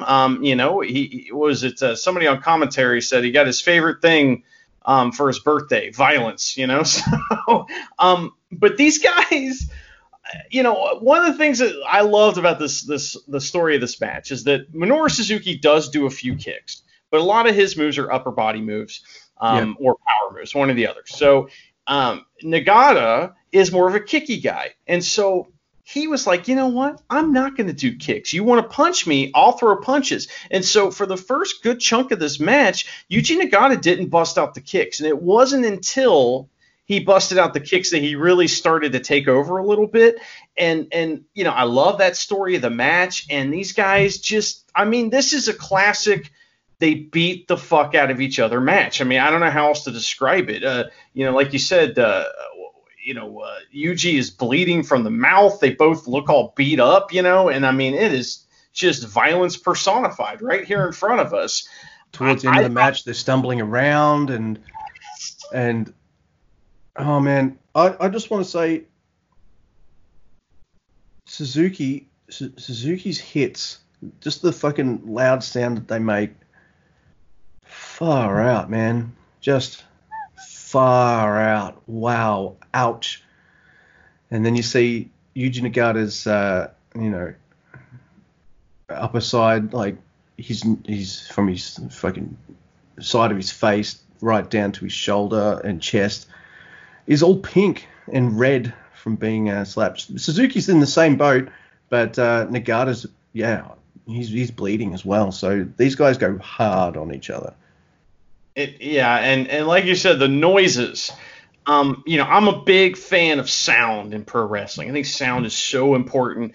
And, some of the best wrestlers are the guys that understand that and figure out how to make sounds. An easy example of that is like a weapon. A weapon in wrestling needs to make a sound. If it doesn't make a sound, it doesn't look like it hurts, Yep. And so One of the things that Suzuki, and I'm not trying to be, an old fuck that's, oh, I don't like what these damn kids are doing nowadays, but he's not going to slap his leg to make a sound. The sound comes from him striking you. And so that's the difference a lot of times between Western and Eastern pro wrestling, is that, these guys, it's a little more real, it's a little more shoot style than something you'd see in America where moves they much might stiffer, yeah. Yes. So, like you said, it's just turned up a notch. And, when Minoru Suzuki takes his calcified calf and does a PK on you while he's running at you, I mean, that is terrifying. And the other thing that he does that I think is terrifying is that he can move. He does this go behind sleeper hold thing, and it is terrifying. He sends a guy into the ropes. It looks like he's going to do a clothesline. Zip, he's right behind him, got him in the hold. And it's kind of like when you see Brock Lesnar just run, and you're like, holy shit, that guy can move. It's like that. You just see him make that quick move, and you're like, oh my God, that is so scary. And he laughed quite a bit in this match, didn't he, Luke? Oh, he loved it. Minoru Suzuki loves two things. He loves beating people up, and he loves getting beat up. And eventually, that's what happens. Now, I said with El Desperado and Ishii that could have been a surprise result there with El Despi getting the win. But it didn't happen. The first night matches, they kind of go how I expected them to. Night 2, though, also went mostly how I expected, except for one match, and it was this one because backdrop 1, 2, 3, Yuji Nagata advances in the New Japan Cup, and in typical wrestling style, it's Minoru Suzuki's birthday, so of course he loses. This match was fantastic. Yeah. When we get past this next one, we got to ask ourselves, I mean, what was the match of the week for us? It's going to be hard to beat this one, I'll tell you that much. But hashtag Gato's Revenge is next, right, Luke? Yeah, Kazuchika Okada versus Gato. There's a huge bit of history here. Gato was always Okada's right-hand man until he betrayed him and joined forces with Switchblade Jay White, and then they joined the Bullet Club not long after. Now, there was a match, I can't remember when, between Okada and Gato last year. Late 2019. It wasn't that long ago. There you go. And that was pretty fun. I do think maybe that Nagata versus Suzuki should have been the main event in this instance. Usually they get the match order pretty correct. I felt, as much as I enjoyed Gato versus Okada this time around, I did think it was a little long at 15 minutes. It should not have taken Kazuchika Okada 15 minutes to beat Gato. It is fun. It's just a little long, in my opinion. Well, I love this match. I really enjoyed their first one. I think, after that match, I was like, texted one of my buddies that watches it. I said, you got to watch Gato versus Okada 6 stars, because this is fucking hilarious. Gato showed up with his arm in a sling. He got hit by a car or beat up or something. He's like, I can't wrestle. And he's so bummed out. And he did the same thing. Now, one of the reasons that I love Gato is because he is a humongous fan of Memphis style wrestling. And I mean that goofy, hokey pokey style wrestling where the goofiest, silliest shit happens and it's the bad guy gets egg on his face. That's kind of his style that he likes to wrestle. Yeah. So this was in full force in this match. We had 8 different gimmicks. They had, he came out with his arm in a sling again, but he said he got hurt, but he still wants the match to go on. Well, he had some cold spray or something like that in there, and and so he had all kinds of things hidden on his person, and it was up his shirt, and there's brass knuckles taped to his friggin' side, all that kind of stuff. So. Yeah, look, there is fun to be had here, and I did enjoy this. I just felt like it maybe shouldn't have been the main event for Night 2 of the New Japan Cup. I know they probably put it there because it's Okada, and Okada's one of New Japan's top stars. But I would have given it to the old man this night because I do think that would have left us with a little bit more of a high. But as I said, it's a little long but fun. Gato gets his comeuppance, and Cobra Clutch, Okada chokes Gato out pretty much. Yeah, it took him a while, but he got it. Mostly there was all kinds of outside interference too. I mean, this match was the definition of overbooked, which I think is a lot of fun. But it's different. It's a lot different than everything else that was on the card. Well, we saw a lot of good wrestling this week, but what was your favorite match of all the stuff that we just got to see over the past 3 days? All right, so I know I called Ishii my tournament MVP. He usually is, and I think he probably will be again in this one as well as the tournament progresses, but I'm going to give it to Yuji Nagata versus Minoru Suzuki for a few reasons. One, it's an impressive slugfest. We've got two people in their 50s who don't get gassed. They don't botch. Everything tells a story. It's brutal. It's wonderful. And the reason I give it the edge over the Ishii El Desperado match is because the ending was a complete surprise. I expected Minoru Suzuki to come off with the win here because even though they're both the same age, Suzuki is still going strong and Nagata's in his kind of career wind down as one of the old guys of New Japan. So that surprise of the backdrop, 1, 2, 3, holy shit, Yuji Nagata's just beaten Minoru Suzuki. I thought it was fucking awesome. So for those reasons, yeah, that's my pick so far. That was my pick of the week. What about you? Well, it's hard to pick against you because, as far as excitement level and enjoyment of watching the match, I'd have to agree with you. But I'm going to be different because I think we should be different. We shouldn't have the same opinions always. And, to be devil's advocate, I would say that Ishii versus Desperado is my winner of the week as far as the, best match. And that's just because, Ishii did what he does, is he brings an opponent to his level. Whether they're above him or they're below him, they end up on his level, which is elevation.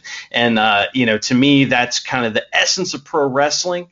But man, I tell you what, so many great matches, and we are just dipping our toe into this thing. So there's all kinds of stuff coming up that's going to be incredible.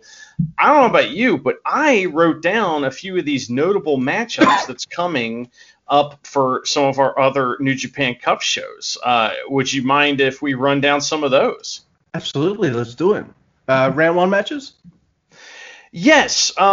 So I have a couple things. So basically on the 22nd is our next New Japan Cup show. And we already know what the matches are going to be for all these shows. We know, and this one is going to be, this might be the best show of the entire tournament. Who knows? Because we got Tanahashi versus Taichi. We got Zack Sabre Jr. versus Ibushi, which will be fantastic. Yeah. Oh my god.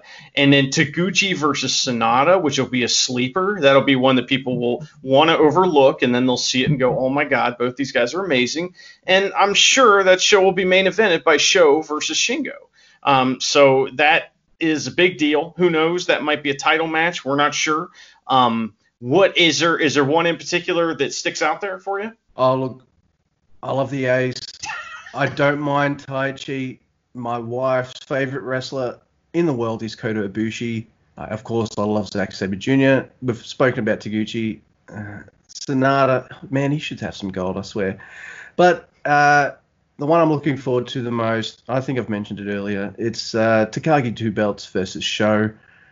I've seen it before, sure. I've seen a couple of these matchups before, but New Japan has this ability to give you matches you've seen before, but continuing a story that kind of feels real and organic, and I really like this.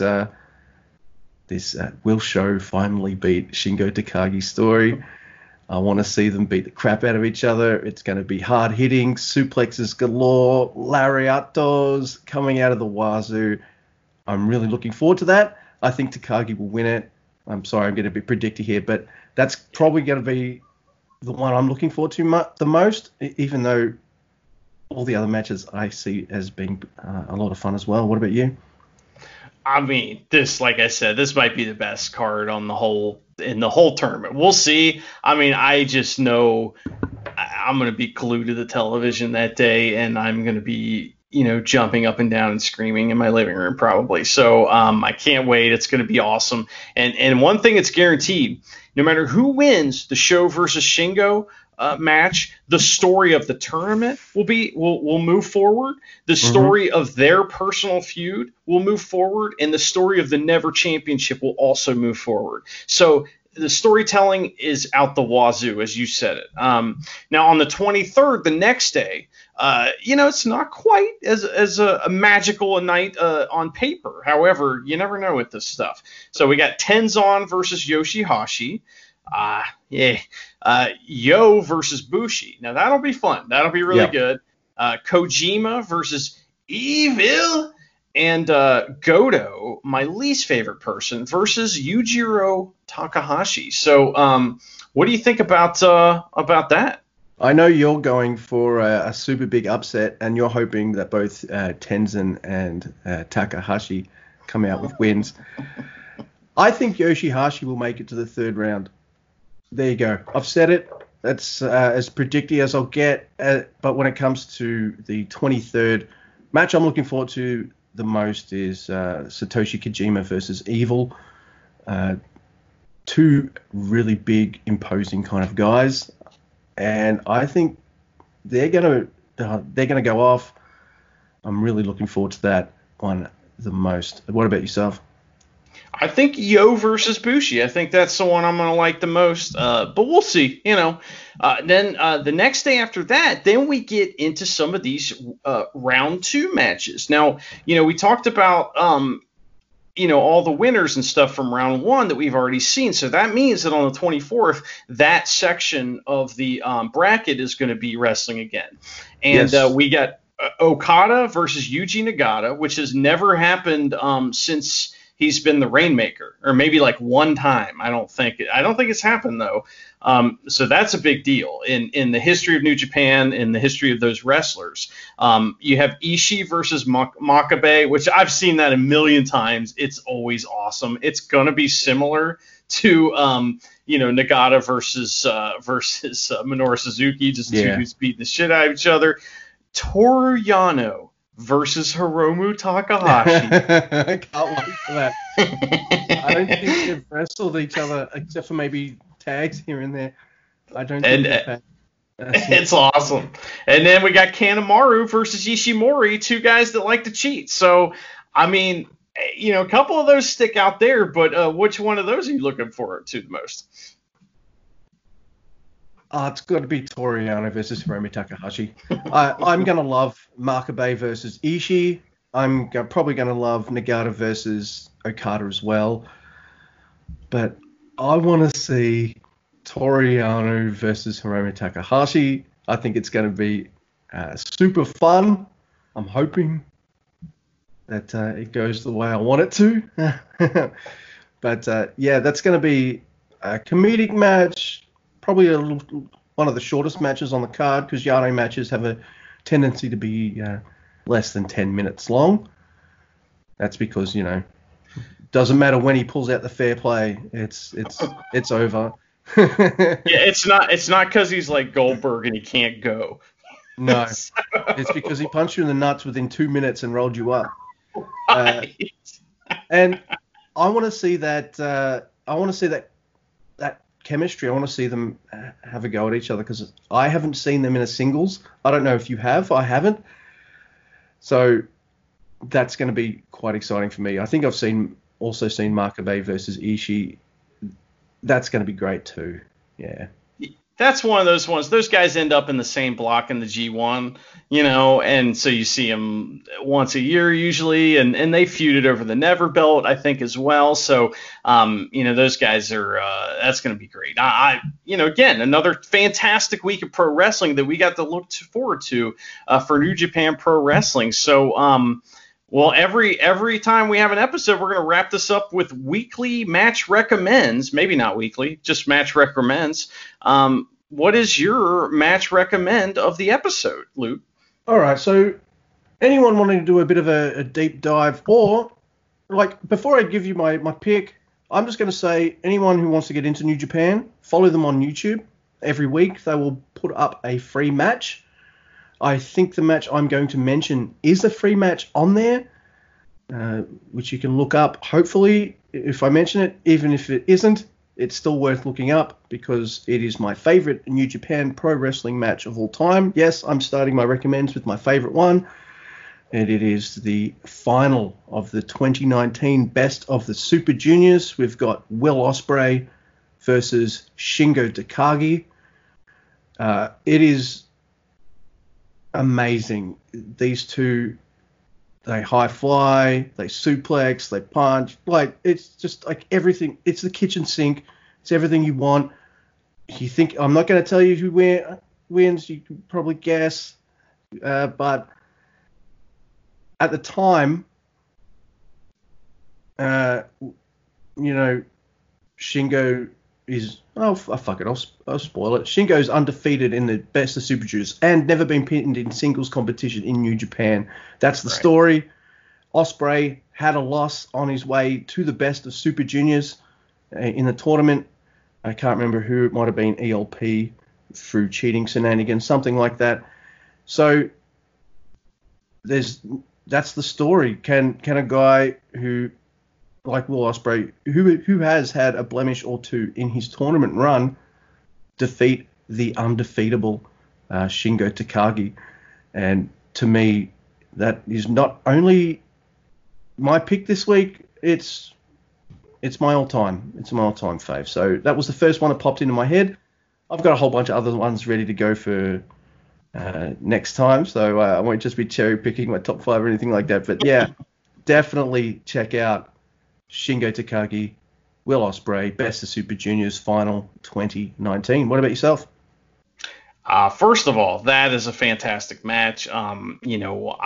Shingo, when he showed up in New Japan, the way that they booked him through that Super Juniors tournament and beyond a little bit has made him a threat and will make him a threat for his entire career in New Japan. It is just amazing how an undefeated streak can build a character if you don't just kill them, and man, it's just that kind of booking at perfection. So my recommendation would be the match that got me into New Japan. It's a great starting point for folks because at this point people are familiar with Shinsuke Nakamura from his time in WWE. That's been lackluster, but it is what it is. Kind of a lot of that.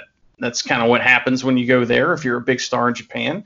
But he faced Kota Ibushi for the IC title at Wrestle Kingdom 9. First of all, one of the greatest entrances in pro wrestling history by Shinsuke Nakamura, and you will hear his Japanese music, his Japanese intro music or theme, which I would argue is much better than his American one, which is also very, very good. So, it's one of the greatest entrances ever, and you immediately understand the character of Shinsuke Nakamura as soon as you see him. The same thing with Ibushi. They almost kill each other, and it is just one of the greatest strong style matches you'll ever see. It's a great place to start with New Japan Pro Wrestling, where you can watch that match and understand, okay, I don't get all this, but I get what this is about. And that's a good microcosm of what New Japan Pro Wrestling is about in general. And on with Kota Ibushi, he has to be he has to have one of the most pretty boyish looks you've ever seen. Sure. And you can kind of go, oh yeah, he's the pretty faced good guy or whatever. He will fucking kill you. He is insane. He's brutal, and he is awesome. I've seen obviously more Ibushi matches than I have Nakamura and New Japan matches. That's mostly because I started in 2017. So I haven't seen this match, and you didn't spoil the winner. So I'm going to make it my mission to rectify that this week. And I'll let you know what I think of it next week if you like. Do yourself a favor if you're going to watch that. There is English commentary. Do not watch it with the English commentary. It's Jim Ross and Matt his Stryker. New Japan commentary is not good. It's terrible. It's him there's this joke, he like talks about how he had breakfast with Nakamura and he's a Michael Jackson devotee. And it's like, nobody gives a fuck, JR. Shut up. Get out of my New Japan. So, that was the first time that they kind of dabbled in that kind of thing. And it was a little bit of a mess, but the wrestling's great. So watch it with the Japanese commentary and listen to that crowd. Listen to the difference between the American crowd and a Japanese crowd, and note that when they're quiet, that's good. Yeah, that's the thing. When they're quiet, that's very good. In American wrestling, when they're quiet, that's bad, right? No, it's very bad. So before we kind of wrap things up, one thing I think we've not fully addressed is the fact that there was zero crowd. There's no crowd made of young lions or other wrestlers. There's zero crowd. There's no chairs around the ring at all. There's nothing like that. And so when you start watching these New Japan shows without the crowds, you're thinking, oh, shit, how is this going to translate? Is this going to work? Yes, because everything you need is in the ring. And the Japanese commentary, sure, I don't speak a lick of Japanese. I'm pretty sure you don't either, Andrew. So I just was so happy that it doesn't matter if you understand. They're so enthusiastic and the commentary is so loud and passionate and into it. The wrestlers have switched their style up just a tiny bit, because they don't play up to the crowd as much because there is no crowd. So it's a bit more of a getting on with it kind of vibe. I always miss the crowd. I miss it here too. But out of all the major promotions that have put on fanless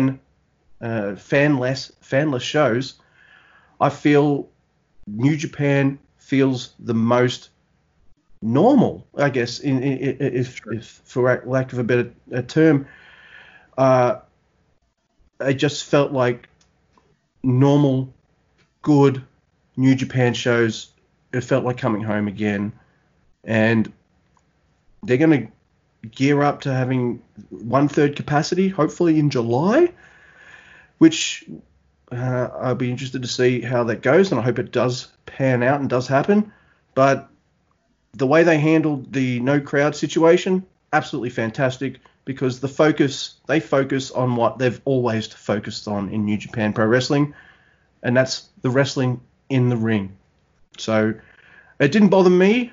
I got over it pretty much during the first match, which was just a couple of young lions, I guess. And then when the more established stars came out and did their thing, any fears I had about them not having fans in the audience quickly evaporated, and I had a fucking blast, dude. I hope you did too. Of course, yeah. And just one more kind of thing to hammer your point home. Western wrestling, American style wrestling, requires a crowd.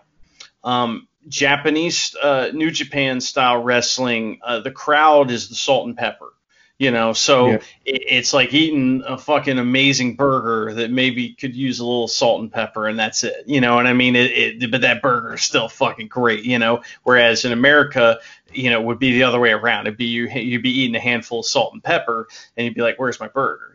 So it's a different thing altogether. And if you're missing that part of pro wrestling, if you're watching this American wrestling going, this isn't for me, I don't like it, and again, we're not here to shit on anything, but try New Japan. I think you'll be very surprised at how different it is in how they don't need a crowd and how they're handling all this in spectacular fashion as we move on in the New Japan Cup tournament.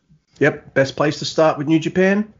Start at the start of a tournament, always the best place, because you're going to see a lot of wrestlers. You're going to get to know them, be it in preview matches or important tournament matches too. So that's always my recommend if you're wanting to maybe not watch a match or two, but just jump in whole hog. Start of a tournament is perfect. Now, as fun as the Together Project night was, it's not essential. I guess you could just watch the 2 New Japan Cup nights, but as Andrew and I have said a few times, if you don't watch those tag matches, you're going to miss out on some shit, some storyline beats. And I think they're also important because if you're returning to New Japan, the tag team preview matches will also remind you of feuds and things like that have been brewing and that come back to the surface. So, it's a great time to start. You can't go wrong. You've got everything that makes New Japan great. The crowds would be nice, but as you said, they're a bonus.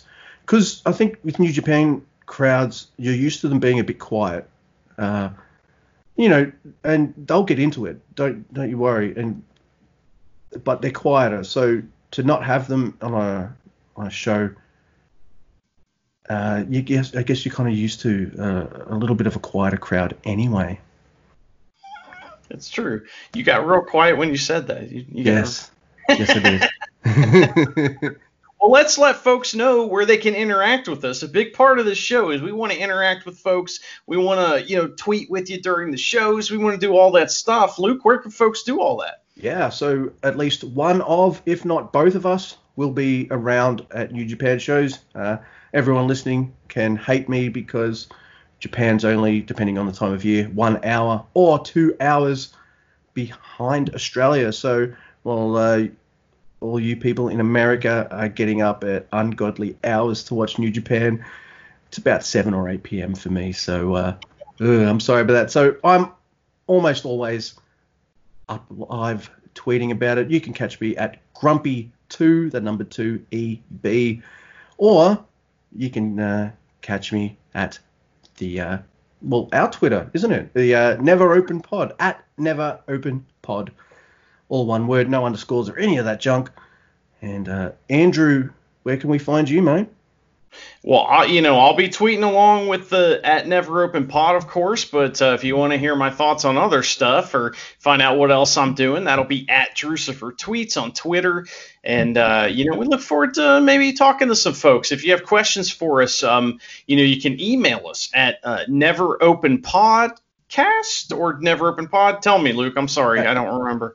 That's all right. I made this and I tested it yesterday, so it does work. We are at neveropenpod@gmail.com. I should have known. Yeah, so, email us there and we can, maybe we'll read your email, on the show, depending on how long we go on these shows. But yeah, I don't know if you want to wrap this up, Luke. This was a really fun first episode, and I can't wait to keep talking to you about all this stuff. It's going to be great. Oh, dude, I'm pumped for more New Japan next week. We got 3 shows coming.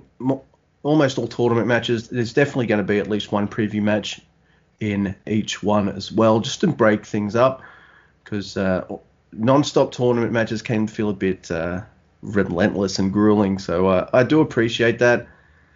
And oh man, and then I'm pumped to do episode 2. So yay, this is very exciting. And just lastly, in Gato we trust. Yes, we do. That's it. Peace, King. All right.